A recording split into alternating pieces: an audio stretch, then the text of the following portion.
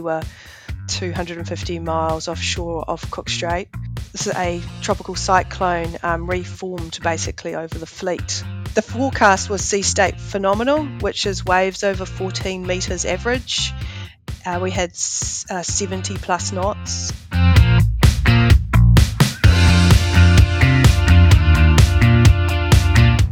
You know, we always kind of aim to get 3 to 4 45-minute sleeps a day because we have 2 hours of off watch, but in that time you've also got to do the skids to look after the weather, cook, run the engine.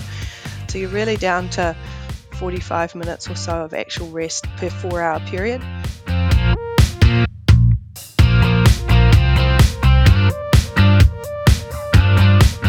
A 23.8 metre wave is the same size as a 7-storey building. So the waves of the Southern Ocean are, they're poorly understood, and this work that we're doing in the Southern Ocean is very much about improving forecasts and improving our understanding of the waves to, as I say, improve the safety of Royal New Zealand Navy sailors at sea.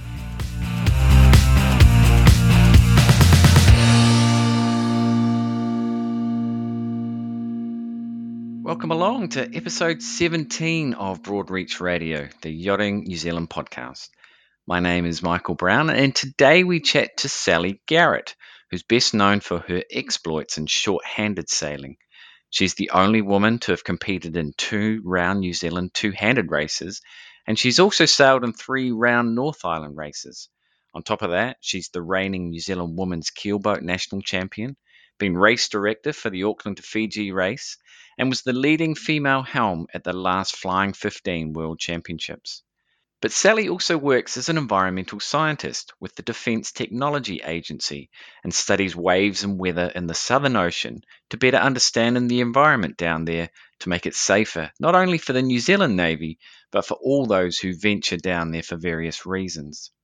Sally talks about her experiences in short-handed sailing, both good and bad, the rough weather, the sleep deprivation, the mental game, and the knowledge that she needs to be able to know how to sail the boat by herself in difficult circumstances if something ever happens to her crewmate.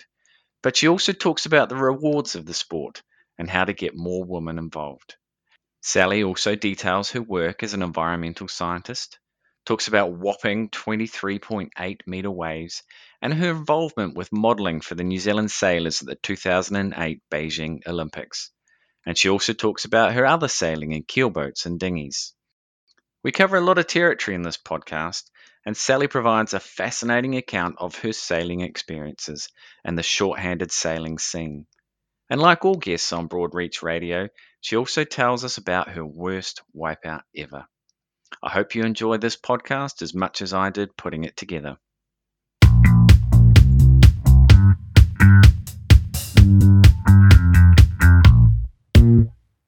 Sally Garrett, welcome to the show.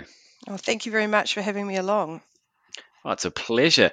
Now, living in Auckland, how are you coping with lockdown version 2? Oh, pretty well actually. I mean, in level 4, we were fortunate enough to have laser radial sailor Sarah Winther and her cat living with us, and so now there's just the 2 of us. So the house seems massive. Do you feel like you're better equipped, I guess, than most to cope, given that you're a short-handed sailor who spends, extended periods of time with only one other person? Yeah, absolutely. You know, anybody who goes cruising with their partner, or goes away in the boat or races shorthanded, knows that you have to get your arguments over and done with, because you've got to continue living with the person. So we definitely, my fiance Neil, who's also my Flying 15 crew, we definitely have some pretty good strategies for coping, and a lot of those came out when we were getting ready for the 2012 New Zealand race. Awesome. What had sort of your main objective, or your main sailing objective been for 2020? Well, my plan this year was to qualify for the Flying 15 Worlds, which were going to be held in Perth in February. So we, just the weekend before lockdown, Neil and I qualified to go to the Worlds, and I'd really put the rest of my sailing on hold to get ready for those World Championships. And they've been delayed till 2022. So next March, I have to go through the whole thing of qualifying again. Ouch. Okay. Mm. So I guess it's a wait and see, approach at the moment. See what the landscape looks like for the rest of the year, and see what you might get into. Yeah, absolutely. I'm really fortunate to do quite a bit of sailing with my girlfriends, and we own a share in an MRX, and they're all really, really good at making the best out of a bad situation. So we've put together a calendar of events over the next kind of 12 months. There's 10 of them, and we figure that at least one of those regattas we won't be in lockdown and we'll be able to go sailing. That would be good. Hey, so now last year was a pretty big one for you. You competed in your second round New Zealand two-handed race with Rob Croft on Copalia, and you also won your first New Zealand Women's Keelboat Championships as a skipper. Now, I'm keen to talk to you about the keelboat title a little bit later, but just wanted to kick things off today by looking at your experiences in short-handed sailing. So, what's it like to be one of only two women to have completed the two-handed race around New Zealand and the only one to have done it twice? Well, I think when I think about the race or getting to do the race, especially the second time, I just am just really grateful that I got the opportunity because the New Zealand race is, it's really long. It's 4 weeks of sailing, and it's an amateur race. And so, not only do you have to have somebody to sail with, and you have to have a boat that's capable of going, but you also have to have a great employer that's going to give you 4 to 6 weeks off work. I had 6 weeks in case we dismasted in the South Island. You've got to have the money to do it. You've got to have a body that's up to doing it, and you're going to get all those things together. And in 2012 when I first went, I thought I was pretty lucky, but to get the opportunity to do it a second time was pretty special. Do you feel a bit cheated that you take all your annual leave in one go? Well, I was very fortunate to actually be able to take leave without pay, because the reality is, while you've got that 6 weeks you need for the race, you probably need 2 to 3 weeks beforehand to get ready in terms of doing the longer races like White Island or the Three Kings or whatever else is on. And also just the administration and getting your boat through safety checks before the start. So why do you think it is that more women haven't taken part? I think, the reality, and I think about my own opportunity to perhaps pursue going a third time. I think the reason that women haven't necessarily got to do this is because, people sail with their mates. If you're a boat owner, you want to sail with your best mate. And fortunately, or a lot of boat owners are male, and so they take their best male friend with them. And I think that's kind of what's making it hard. And when I look at to doing the race again, I know that the reality is for me that I would probably have to become a boat owner to be able to do it.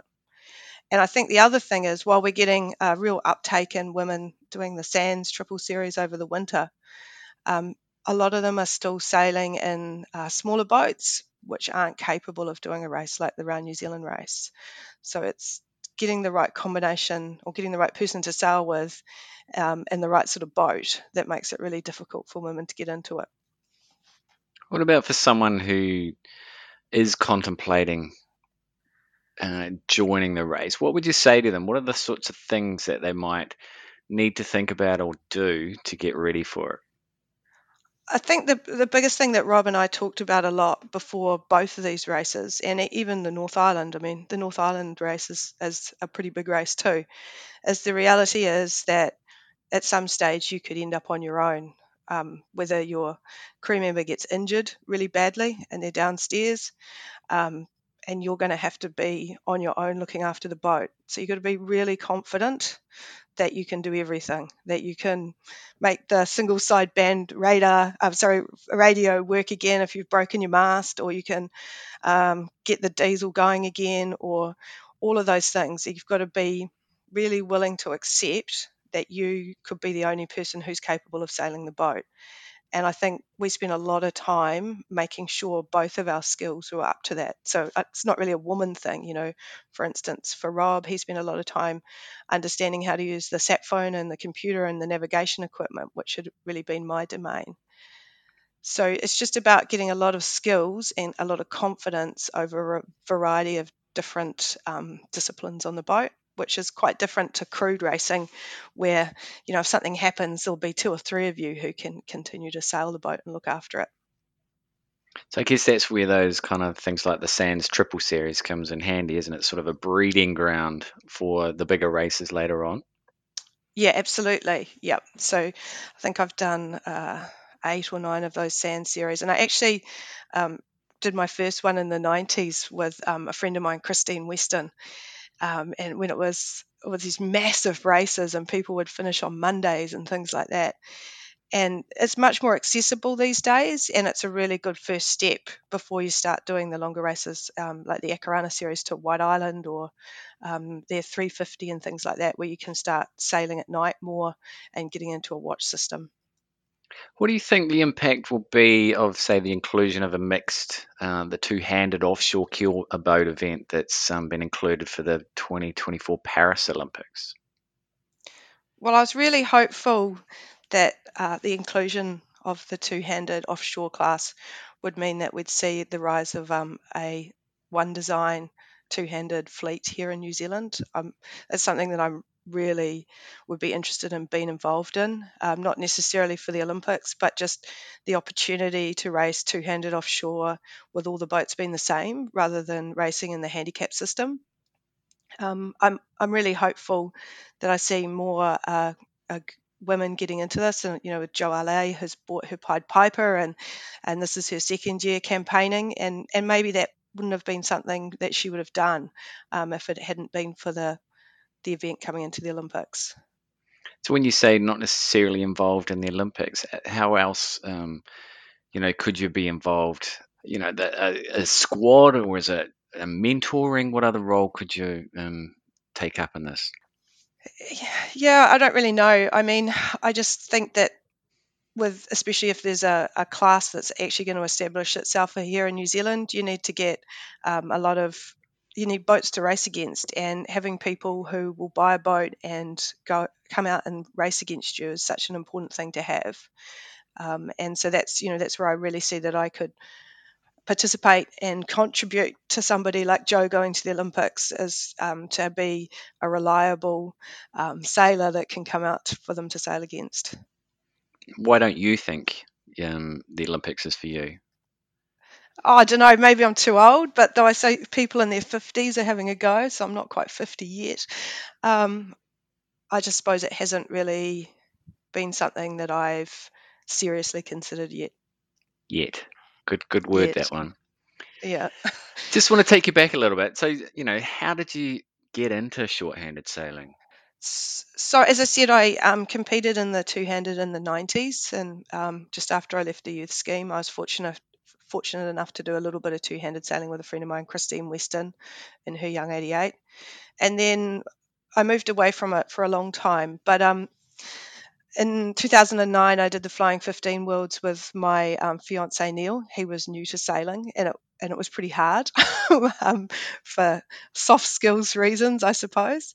And at the end of that campaign, I remember sailing in from the course in Melbourne, and I said to Neil, I want to take a break from this. I want to go around the North Island. And it had been I suppose for me, my mum had been involved in running the North Island when I was a little kid, and I remember being at the Devonport Yacht Club, and they didn't have sat trackers or anything in those days. They used to have models of the boats, and they'd move them around this big map on the floor. And I just really felt it was something that if you wanted to be a New Zealand sailor, you had to go around the North Island, and that's where I kind of got back into it. What's the main attraction, do you think? I think for me, it's really that I get to use some of my work skills as well. I'm an environmental scientist and a meteorologist by trade, and I can actually leverage that into something useful, for longer offshore races. I think it's also the fact that compared to fully crewed sailing, you've got to really, as I said before, be good at everything, or at least to be able to have a go at it. There's no kind of fixed roles. You're not stuck driving or trimming or sitting on the side. There's just so much to do. You're always busy. What about the mental game? How much of it is it a mental game? It's hugely mental. Um, and knowing when to push the boat really hard, and knowing when to back off is really important. I mean, the human resource that we have with two people is quite limited. And so when you think about, especially the really long legs on the Round New Zealand race, so the second leg is nearly 1,100 nautical miles, so it's kind of up to 10 days. Um, you really got to balance between pushing the boat hard and being able to last the distance. And so that's something that I don't think by any means that I've mastered, but I hope over this period of 10 years I've got a little bit better at it. Hmm. One of your crewmates from the Keelboat Nationals, Sarah L, said that you're one of the toughest people she knows. Do you consider yourself pretty tough? I don't know. I think, Sarah sees me racing in the harbour, and racing in the harbour on an MRX for me has a different set of risks compared to racing a boat offshore in the middle of the night. I think I think all of us, I mean, can be tough. I mean, Sarah L is pretty tough. She's had two kids. That's a pretty tough thing to do. But perhaps she sees me in that light because of the times we sail together. I'm in a leadership role, and I have to portray myself in that way. What would Rob say about you? Oh, I think he says I talk too much, and um, I think my relationship with Rob is quite interesting because when you sail together two-handed for a long period of time, each of you has to be a leader and has to be tough at different times, and even tough about the same things. Whether it be pushing the boat or backing off, you both have to at some stage stand up and be tough about things. There's been a couple of injuries, I guess, physical toll, and which we'll talk about soon. But have there been times, I guess, when either you or Rob have been sort of close to breaking mentally? Oh, definitely, definitely. And I mean, I think, it's pretty common amongst the two-handed fleet. And when we came into this race, came into sailing together in 2009. Rob and I didn't really know each other that very, very well. In fact, one of the first races I did with him in 2009 was a White Island race, and he was very sick with some sort of lung infection. And I thought I was going to have to take him to Tauranga to go to hospital, and I didn't even know who he lived with. So we're not really come from a close friendship. But one of our goals the whole time has been to remain friends, and there's been definitely some ups and downs. um, but I think we both kind of signed into that deal that we were going to remain friends, and I think that's given us the latitude to be able to cope with people being really close to breaking down. But primarily, it's just because of severe sleep deprivation and physical tiredness that people get to that point. Well, but we found that we got to that point. How do you deal with those sort of onboard disagreements then? How do you settle those? Well, this is something that we've worked on through 10 years. For the 2012 race, we were fortunate enough to use the services of a psychologist to help us out, just with uh, solving our differences. It makes it sound really bad. I think, one of the things I say about Rob and I's sailing campaign is we're very, very different people, and that has been a huge advantage to us because we have different networks, different skills, different ways of thinking. So that diversity is really healthy, and it's probably been the reason that we've sailed together for so long. But it's also, of course, it's a source of conflict, and coming up with quick ways to get past or communicate what people are thinking and to get past that decision making has been really important to us. But the thing we put in for the last race, for the last New Zealand race, was at my work. We have people who do human performance testing, and they look a lot at driver fatigue. So for for instance, the army driving long distances. And we came up with a scale of how tired you were and what the action was going to be. So, if somebody was feeling really good, then we carry on as usual. But if somebody was, had slurred speech, was having trouble sleeping in their off watch, was having micro sleeps when they were driving, then we would, for instance, make sure that we did not. I would not wake Rob if he was struggling in his off watch, that we would change down our sails, we would take our extras off. And these were all pre-decided before we left the dock. And that made it a lot easier to make decisions very quickly and to decrease the amount of conflict. How much sleep do you realistically get? Let's say take that second leg that you're talking about with 10 days, up to 10 days sailing. How much are you actually sleeping? It depends how rough it is. If it's really rough, you just can't even really sleep downstairs very well. And we always kind of aim to get 3 to 4 45-minute sleeps a day, because we have 2 hours of off watch, but in that time you've also got to do the skids. You've got to look after the weather, cook, do the make sure the engine's going to continue to run the engine. So you're really down to 45 minutes or so of actual rest per 4 hour period, and just making sure that you get 3 or 4 of those that you really do focus on resting is quite important. You make it sound so appealing. Yeah, well, there's good days, there's good days where you get, where, Rob's nice and I get a 3 hour sleep in the morning or something. Do you cope well with sleep deprivation? Oh, I don't think anybody really does. Yeah, I think everybody struggles. Yeah, I don't think I do, but I must do all right because I've made it round. Let's talk about then the physical toll, because what's kind of the hardest thing about it?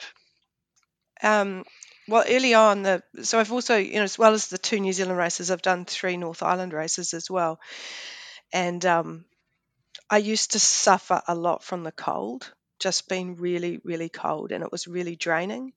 And I think that's probably the hardest thing, is being really cold, and then, as we uh, is hurry up and panic. So then you're doing some massive maneuver of moving the sail stack, moving the 12 sails every time you tack, and so you're going from this being freezing cold to working really hard. And I think that's the hardest thing I find physically.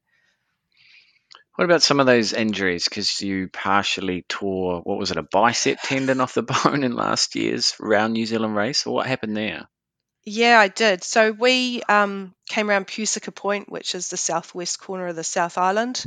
We'd been sailing in not very much wind for 4 or 5 days on the Fiordland coast, and we got into a westerly there. So the westerly just whistles through between Stewart Island and the South Island, and we were kind of in 40 to 50 knots, double reef main, Nove headsail in the middle of the night, and we're pretty tired. I think it was day 7 of the leg. And one of the things you need to do is you need to call in by VHF radio to the finish to say you're coming. So it's about a coastal classic in length from Pusica Point to the finish at Stewart Island. Um, so we're trying to call in, and what we didn't realise is that our VHF radio was leaking RF energy. So when we transmitted, it would leak this RF out into all of our boat instruments. And so what happened was, Rob transmitted. We were under pilot. The pilot locked up and we Chinese jibed. And luckily, nothing happened then. It was like, oh, that's good. We survived that and continued on. And we were using the pilot because when you get really tired, the pilot's a little bit more brave than I am, running the boat downwind. But when we did that, when we transmitted on the VHF with the pilot going, we didn't realize that we'd blanked all the memory, all of the settings for the pilot. So you set up your pilot and for different conditions. So if you're reaching, you will allow the pilot to let the boat move, change heading a lot and not steer the boat too much to keep it going fast. But when you're going downwind, you want it to keep a really be really tight on its heading. So we'd blanked all those settings. And so I put the boat back on pilot. It's blowing 50 knots. We're in the Fovo Strait. And it didn't have the right settings for running downwind. And it started yawing. And I went to turn the pilot off or to make it head up so we weren't going to jibe. And it Chinese jibed again. And the main sheet came across and smashed my arm into the companionway. And I thought I'd broken it, to be fair. And I laid in the bottom of the cockpit feeling sorry for myself. Yes, that was a bit of a dumb move, I think. Was it lucky then that you were sort of close to the finish of that leg and you could potentially get it assessed? Yeah, absolutely.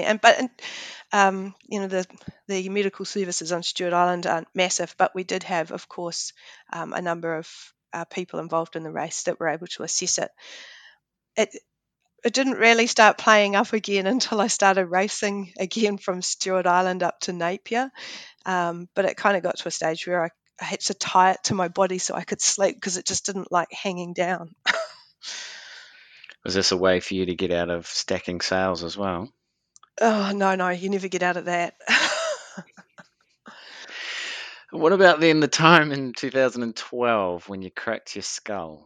Oh yeah, in the 14 North Island race, I think there's a bit of an epidemic of black eyes and cracked skulls in that race because when we got to Auckland, it happened on the Napier to Auckland race. I fell over and put a winch into my face during reefing. But when I got to Auckland, I was by no means the worst black eye. Tony Wells off the Blink had one, and then poor old Christian Arns, he had one after his toolbox dislodged itself and fired itself into his eye while he was sleeping. So I think it's a bit of an occupational risk. Was that the worst injury, or is there another one that you can tell us about? Not to me. Rob's had a couple. He put a jib track through his eyelid, and I had to sort that out on a Coastal Classic. So yeah, lots of things happen. Wowzers.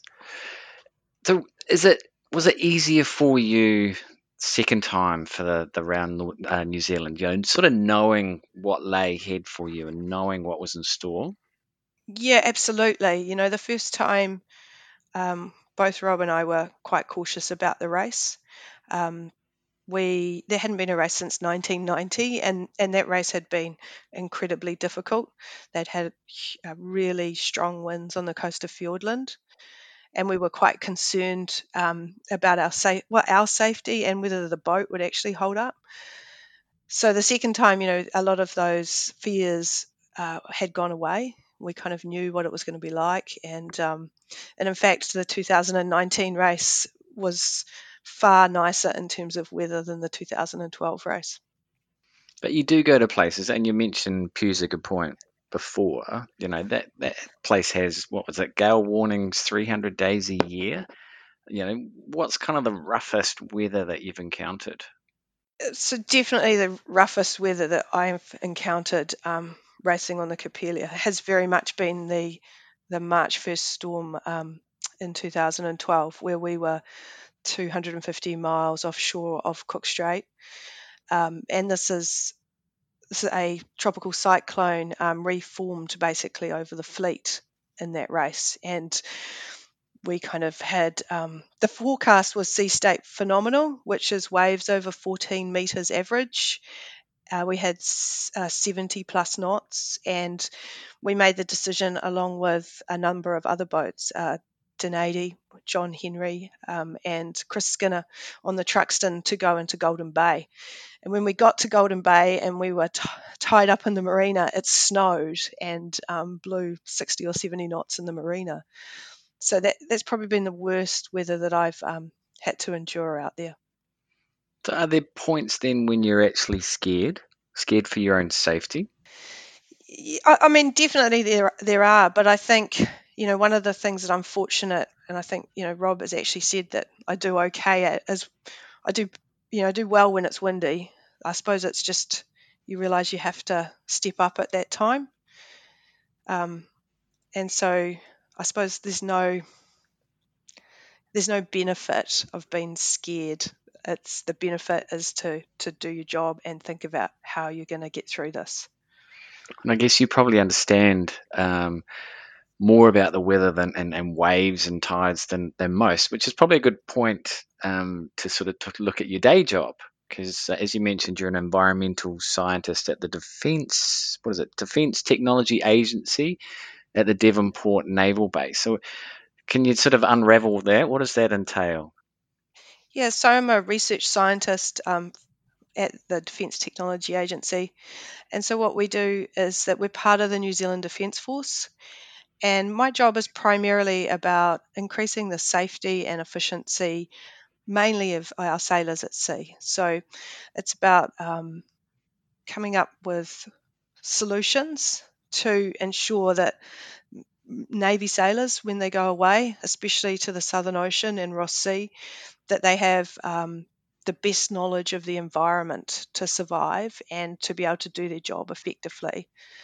So it's quite an interesting role, and I suppose that's the reason I've been there since I graduated in 2000. So one project you've been involved when, what is it, studying waves in the Southern Ocean? And I think your equipment measured one wave, what was it, 23.8 meters, which is the largest ever recorded in the Southern Hemisphere. Can you kind of sort of put that into layman's terms about how big and powerful that is? Yeah, so a 23.8 meter wave is the same size as a 7-story building. And so that's the maximum wave, that's the maximum peak to trough that we've measured by the buoy, which is at 53 South. But I think the thing that's really interesting is over the level 4 lockdown, we've still got a wave buoy there. And over that period, the average wave height for a 10-day period never dropped below 10 metres. So the waves of the Southern Ocean are, they're poorly understood, and this work that we're doing in the Southern Ocean is very much about improving forecasts and improving our understanding of the waves to, as I say, improve the safety of Royal New Zealand Navy sailors at sea. But in a way, this work is also with New Zealand Met Service, so it's improving the safety of all sailors or all people, whether they're fishing or racing or whatever they're doing in the Southern Ocean. We've been working really hard to try and improve our ability to forecast these really large waves. So have you been down there, um, that far south? Yeah, absolutely. So in 2018, I did a 6-week cruise with the Navy to Auckland Islands, and also to Campbell Island in the Antipodes, and that was to put in our second wave buoy. Um, and it's a really big program that we're doing, and so trips to the subantarctic, especially, are routine for us at the moment. So knowing about all of this, does that sort of motivate you to want to go and sail the Southern Ocean, or it puts you off?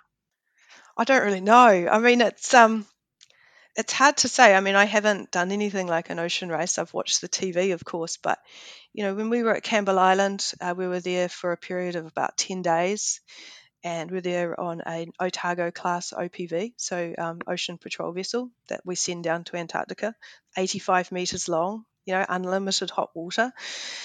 And we'd have two anchors out, and it would blow 60 or 70 knots, and it would blow. The wind direction would change so much that in the end, the navigator would call us all back to the ship, and the ship would go offshore into the ocean because we couldn't stop the ship dragging. And I definitely think I'd really think about it before I went cruising down there. You know, I had these like ideas and of going cruising, high latitude cruising, and it really is quite tough. I think racing down there would be probably better than cruising. Mm. Takes a special person, all right? That's for sure. So you're also involved, what was it, the 2008 Beijing Olympics, with the New Zealand team working on what tidal modelling. How did that come about? Yeah, so when the sailors went to Beijing, or to Qingdao, which was the sailing venue, one of the things that wasn't really readily available was information on the tides. And I had been sailing 470s not very well in the previous Olympic cycle, and Leslie Ignott got hold of me to see if I could help out with this, because instead of looking up the tide charts like you might do for Weymouth or one of the other venues, there was nothing available. And so I became involved to help out along with a New Zealand company at that stage called MedOcean from New Plymouth and Raglan, are their two offices, and we developed a tidal model for the sailing venue. And then I remember just before the Olympics, Dan Slater, I think he said to me, your model's no good, Sally. And I was like, oh no, that's pretty bad. And I asked him more questions, and the Chinese had actually built a massive island in the middle of the sailing venue, which they were going to use for the grandstand. So, which of course I hadn't factored in. And so I was fortunate enough to go up with Mark Orams for a period of time just before the Olympics to tidy up or to work out how this island was affecting, especially the middle course. Has all of this sort of study of waves and tides, has it helped you when you're sailing? I'm not really sure, actually. I think it's really good to know, and I think in offshore circumstances, especially when I'm sailing with a crew and I have the opportunity to indulge in navigating, it's pretty good. But I think, for my round the buoys sailing and things like my Flying 15 or the Women's Keelboat National sort of stuff at Northern Leading, I think it can just be a bit more confusing. I try and to kind of step away and have summaries of that information. You can get kind of overloaded, I think, and then not focus on the breeze and positioning with other boats because you're so focused on all this data that you know about. Yeah, no, you're right. Sometimes it confused the picture. You just mentioned the Women's Keelboat Nationals. What, you did it with a handful of women you'd been sailing with, 20 years earlier at the same event. What is it? Did you call it putting the band back together? How satisfying was that? It was hugely satisfying, and I think one of the ladies, Christine Weston, who I actually own a share of an MRX with, her and I did our first Women's Keelboat Nationals with Kylie Hogg in 1996 when I first left the youth scheme. So to have sailed with the same people for such a long time is really neat. And it was one of the girls, Sarah L, decided that we needed to come back. I hadn't raced MRXs for 11 years. I'd been doing other things, and she said, "You need to come back. I need to go sailing." And so we came back in 2018, and then we're fortunate enough the next year to be able to win the event. What is that women's keelboat scene like? Because there's a period, and again, it's something you've called the lost years, when numbers were quite low.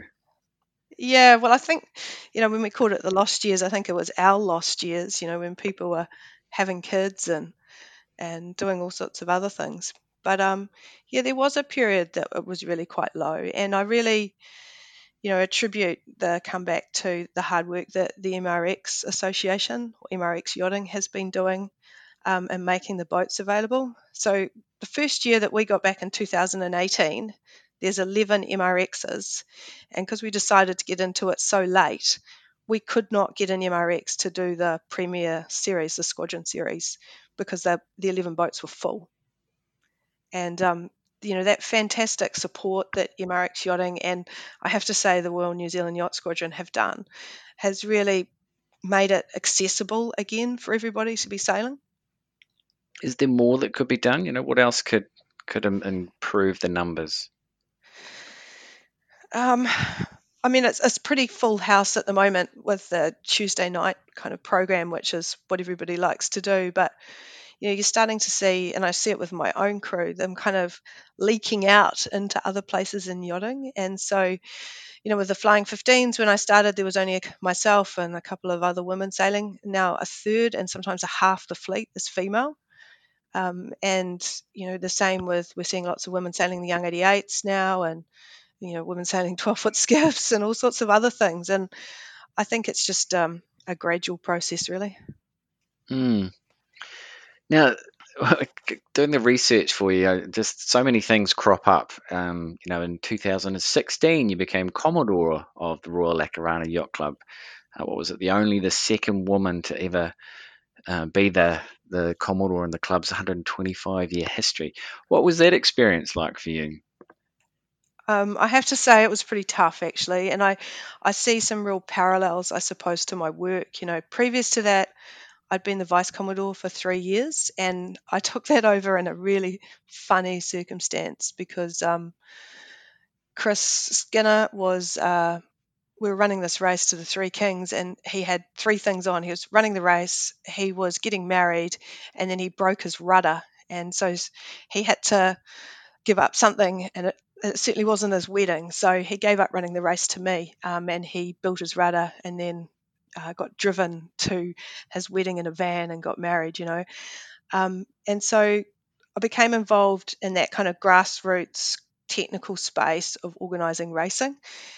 And then when I was in 2016, I was required to step up and become Commodore, and it was quite outside my experience from work. I'm a technical person, I do technical things.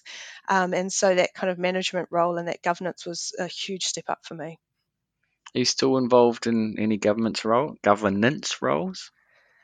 not at the moment. I suppose I've been just taking a bit of a break after being Commodore. And I suppose realistically, I've been focusing a little bit more on my own sailing and, especially with coming back into women's keelboat sailing. Mm. You mentioned about being that race director. What was it, the Auckland Fiji race? And you also sailed on a couple of Sydney Hobart races. How different is it to go to sea with a fully crewed boat? Well, I think for me, I find it good and bad. I do a little bit of fully crewed racing here in Auckland, and do things like the Coastal Classic with an all women's crew of 12, which is like a zoo. There's like all these people. What do they do?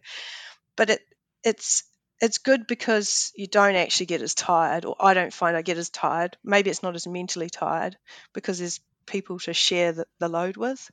It's maybe not as full on in terms of crew dynamic because you can always find somebody you can talk to about whatever. It's not as full on and one to one. But I think the biggest difference to me is, especially in a navigating role, is that I actually get a chance to navigate, that I'm not driving or doing the bow or cooking or whatever else I have to do. So it gives me a chance to be a little bit more focused on one role rather than having to be able to do everything all the time. Talk to me about that first Sydney to Hobart race, though, because it sounds pretty dramatic. Yeah, it was pretty dramatic. We I did some of the Blue Water Point series on the boat, and we ripped a main in half during that. We had damage to a water ballast plunger system and nearly sunk. Well, not nearly sunk. Bailed the boat out for 10 hours to get back to Sydney before the race. Yeah, we were really unfortunate to lose the rig in probably I don't know, 35 to 40 knots, close to the coast of Tasmania. We went to a place called the Fovo Islands. I didn't even know they existed until we ended up there. Um, yeah, I was on the foredeck when the mast fell down. I was trying to get halyards onto strong points in the on the foredeck. I had a French-speaking bowman with me who was we were struggling with language, I suppose, and communicating. It was pretty full on, actually. Was it more comforting having more people around you? Let's just hypothetically speaking, say that had been in the two-handed round New Zealand. Would that have been more difficult, or was just two of you? Yeah, I've thought about this quite a bit because Rob was actually driving the boat when it happened, and I think things would have been a lot different if there'd been two of us. I think, while it's great to have all these people on the boat with you, I think with the two of us, we have a pretty tight, um, we're able to tight kind of focus on the same things. I don't know, we can almost communicate without talking these days, and some of the issues that we had with six of us on the boat, we may not have had. Um, I also think there would have, having been on a fully crewed boat with an owner who was had some, he wanted to get to Hobart to meet up with family and friends was a very different situation to what Rob and I would have been in. Our plan is always to stay with the boat and to be able to get it to a safe place, and we wouldn't have probably left it in the Fovo Islands. So you actually took the boat there and then all got off and went on your separate ways from there. How did you get from the Fovo Islands? So we were bussed and then flown to Hobart. And the boat? Yeah, so it was left on a mooring and then picked up a little while later. But getting into those islands was quite exciting. We had to go through over kind of along the side of a bar with breaking waves around us. We had a chart, but of course these sandbars move all the time, so we were using Google Earth at times to get in. Yeah, it was a pretty different experience. We'll talk about using all your skills anyway. But you're not just a keelboat sailor, though, are you? Because you've mentioned your flying 15s and also, was it women's match racing when it was an Olympic class? There's the women's 470. How close did you get to going to the Olympics in any of those classes? Well, to be really honest, I was a long way away from going to the Olympics. I actually did women's match racing um, before the year 2000. So I was unfortunate enough to be at the Women's Match Racing Worlds in 2000 in Tampa when they announced that women's match racing wasn't coming into the Olympics, that they were going to have the Yingling instead. I'd been match racing since I left the youth scheme, so for probably about 4 years, both in the States and New Zealand and Australia, with a view to us hoping it was going to get in 2004, and it didn't. And so I was a bit disillusioned. I'd been sailing pretty, not full time, but quite a bit leading up to going to the Worlds in 2000. And I came back to New Zealand, and I just wanted to continue sailing, and I didn't know what to do. And at that stage, the 470 class was quite big in New Zealand. There was 12 or 14 boats sailing, and Paul Snow Hansen's dad, Derek, sold me his boat that he'd used for the 96 trials, and I'm not really sure it was about going to the Olympics. I think it was more about finding opportunities where I could continue to sail and learn, because there really wasn't that many opportunities at that time for women in dinghy classes. And the Flying 15s, you were the first female helm at the last World Championships. How do you look on that sort of achievement? Well, Flying 15 sailing is something I do with my fiance Neil. So when I did the 2005 Worlds, he came along and was a helper on the committee boat, and he decided he wanted to take up sailing. And so we bought a boat, and 2 years later went to the World Championship in Melbourne in 2009. And I suppose it's a thing we do as a couple. And yeah, he was so excited because we actually got onto the first page of results. The 15 Worlds are quite big. They're like 127 boats. And so to get into the top 60 and get onto the first page was an achievement. But it's a hugely social class, but it does have the opportunity to also sail at a really high level. So it's just a really good social experience to be part of. Do you find then, it helps your skills to be sailing, a number of different boats and classes, or are you just kind of addicted to being out on the water? Yeah, I do think sailing at a lot of different classes is quite neat. But I think, my 15 is definitely, I thought leading into doing the two-handed stuff, it was really good because, flying 15s sail in all weather, and you have to really be in charge of your flying 15. They're kind of a boat that can get unbalanced and out of control pretty quickly. And I think it's given me a lot of confidence for sailing other boats. But I suppose, I've listened to some of the podcasts from the previous people who've talked, and it's just, for me, sailing is maybe not so much about these achievements, but it's about the people I get to sail with. And so each of my different sailing adventures has been with a different group of really great people. And maybe I am addicted to being on the water, but I'm also just really grateful for the people I get to share that time with. Is there one that stands out more than any other? Probably sailing with Neil. You know, it's we call it the relationship accelerator, um, because when you start when you sail with somebody and you decide to take them to a world championship when they've been sailing for 18 months, things can be pretty heated, but it's fantastic to see how he's growing and at his sailing and the real joy it brings him. And the reality is, when we started sailing together, when Neil and I started sailing together, I'd really kind of done my chips with it. I was quite keen to go and do something else, and he got me back into the sport. So I think that's pretty special. Yeah, nice. So, just finally, what does the future hold for you? What other sort of goals, ambitions do you have in the sport? Well, I never say never. I do definitely want to go around the North Island again, and I suppose if the opportunity happened, or I wouldn't mind going around New Zealand again as well. But I think at the moment, the big thing that I'm up to is getting especially some young women, giving them some opportunities to do some sailing. So, I'm taking a crew hopefully to Bay Week, and I've got some young sailors like Bella Boyd out of the Laser Radial, uh, Emma Stenhouse, who used to sail FXs, and giving them an opportunity to come to a regatta, to have a proper position on a boat, and just to see if they like it, and I think that's the big thing for me for the next kind of few years. Any particular events that still, whether it's even something internationally? Yeah, well, I mean, that's what we'd hoped to do this year, but I think we've got to kind of bridge the gap until we're allowed to travel again.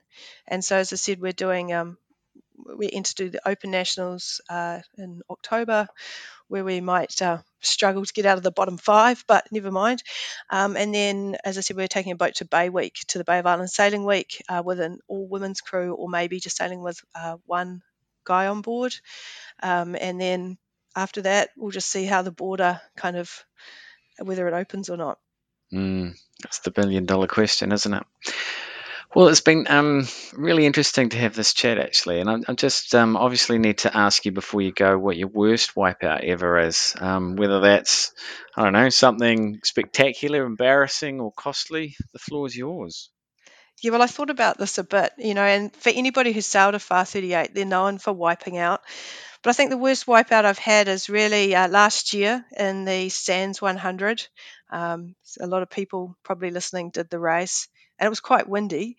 And Rob and I had this idea that if we were going to push the boat, we should do it around Auckland. So if we broke the mast or anything happened, we'd be able to be rescued. And we felt that we were being a bit soft after the New Zealand race. So the race started in 30 to 40 knots, and we had our class kite up, which is a little bit bigger than most people would have. And we were at the north side of Waiheke, and we jibed. We jibed in 40 knots, which I was pretty astounded by, actually. And then we got a bit of a twist, and we got that out. And I think I went back to the cockpit, was quite chuffed. And then we had a gust come through, and we wiped out and broached so badly we had to take the main down on the boat, and it took us probably half an hour to get upright again. But I think what made it the worst wipeout, it was so bad that another competitor rang one of my female sailing crew to see if I was all right and whether I'd called the Coast Guard. So clearly they had seen a lot of our anti-fouling. Nothing like a bit of public humiliation, right? Yeah, I thought it was the concern. I thought that somebody actually being concerned about us thought it was pretty bad. Mm. Well, you don't want to have too many of those, that's for sure. Um, but hey, look, thank you, Sally. It's been a really interesting 50 minutes or so to sort of look into shorthanded sailing in particular, because it's really a burgeoning part of the sport at the moment with so many people being involved, and it's really exciting to see, actually. So, that might have another effect on things like the Round North Island race and Round New Zealand race. I know there are limits on how many can do it, but it's certainly a part of the sport that is growing and growing quickly. So, thanks for sharing your experiences. Really appreciate it.